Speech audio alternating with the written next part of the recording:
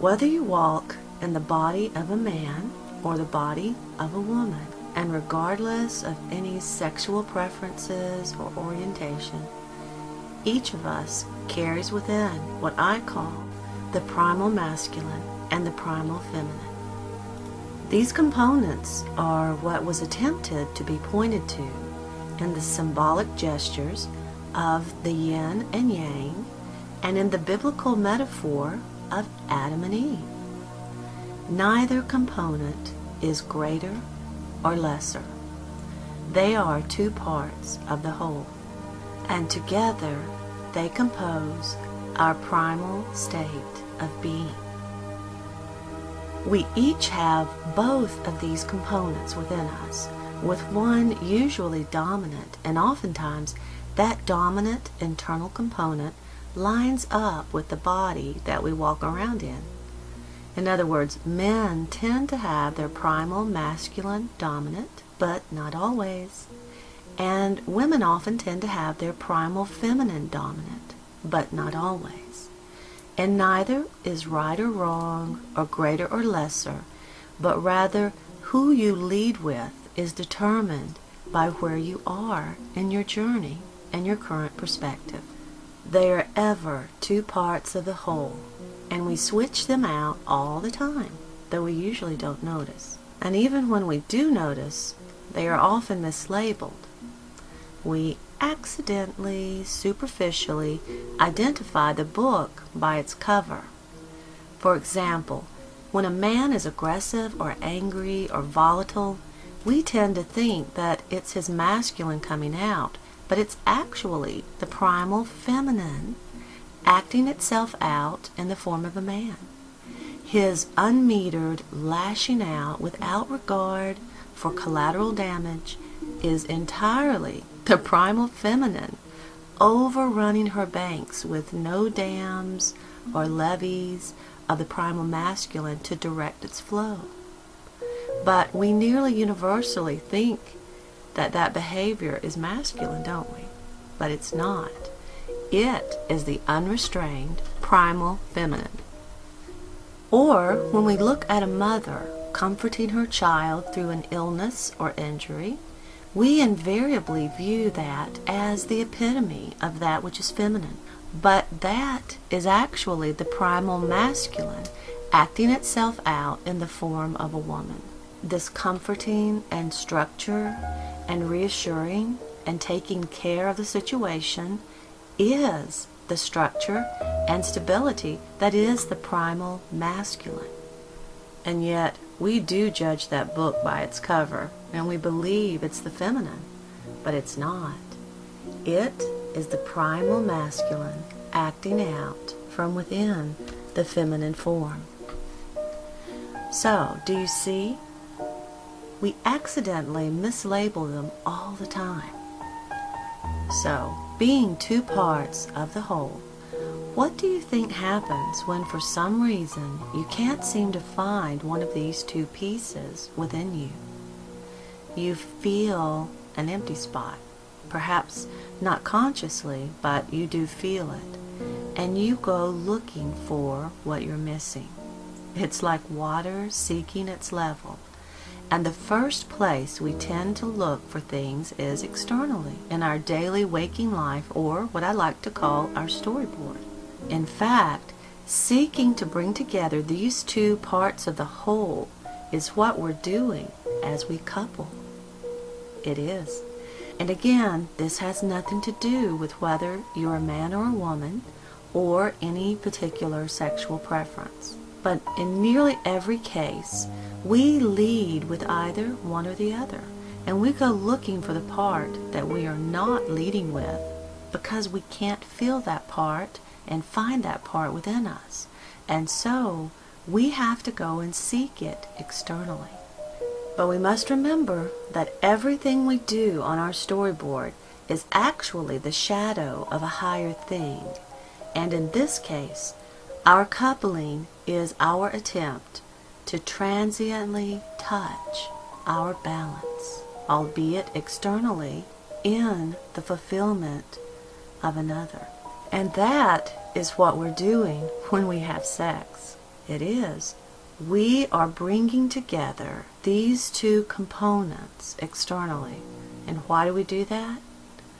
It feels good because it is our acting out on the storyboard, our desire to find and balance these two components. And we do so both externally and compulsively, having no idea how else to feed this hunger that drives us onward.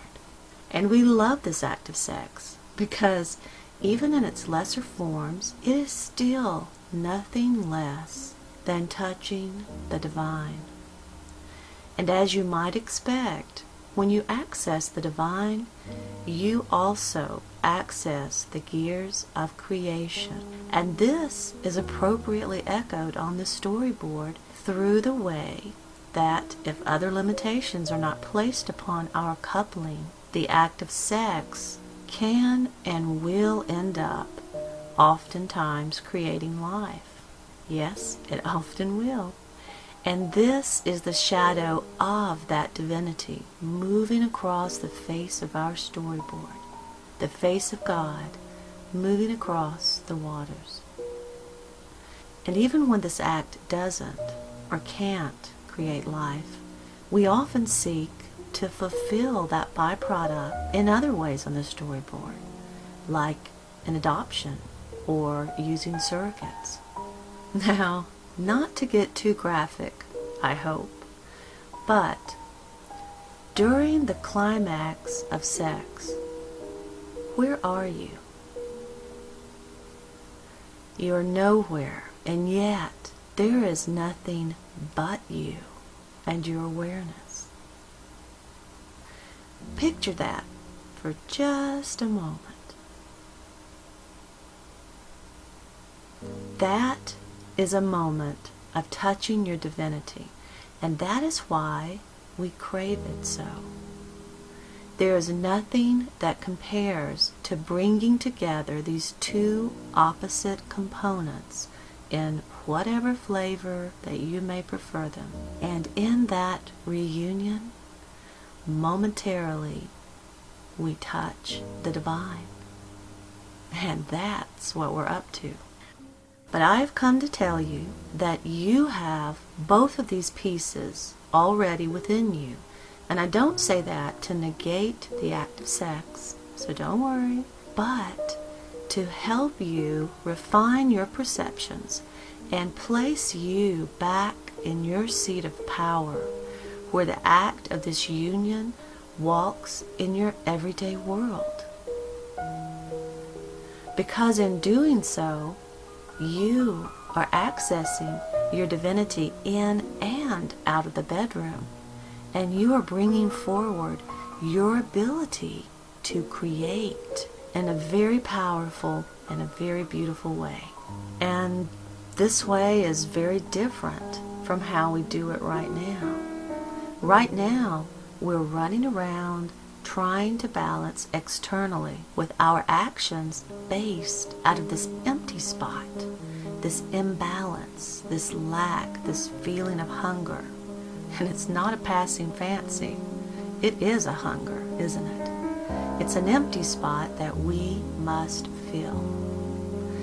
But when you have recognized and brought forward both aspects of your primal being into your daily life, then you aren't coupling out of lack, but rather as a holy act of communion in and out of the bedroom. Then you are moving from your seat of empowerment instead of lack. And though we relate to it solely in that way at first, the understanding I'm pointing to goes on to show us that this new way of relating isn't just for the bedroom anymore. It's time to bring it into your everyday moments too. And it's easier than you might imagine once you recognize the signs and you know what you're dealing with. And that is what I'm going to try and point to today.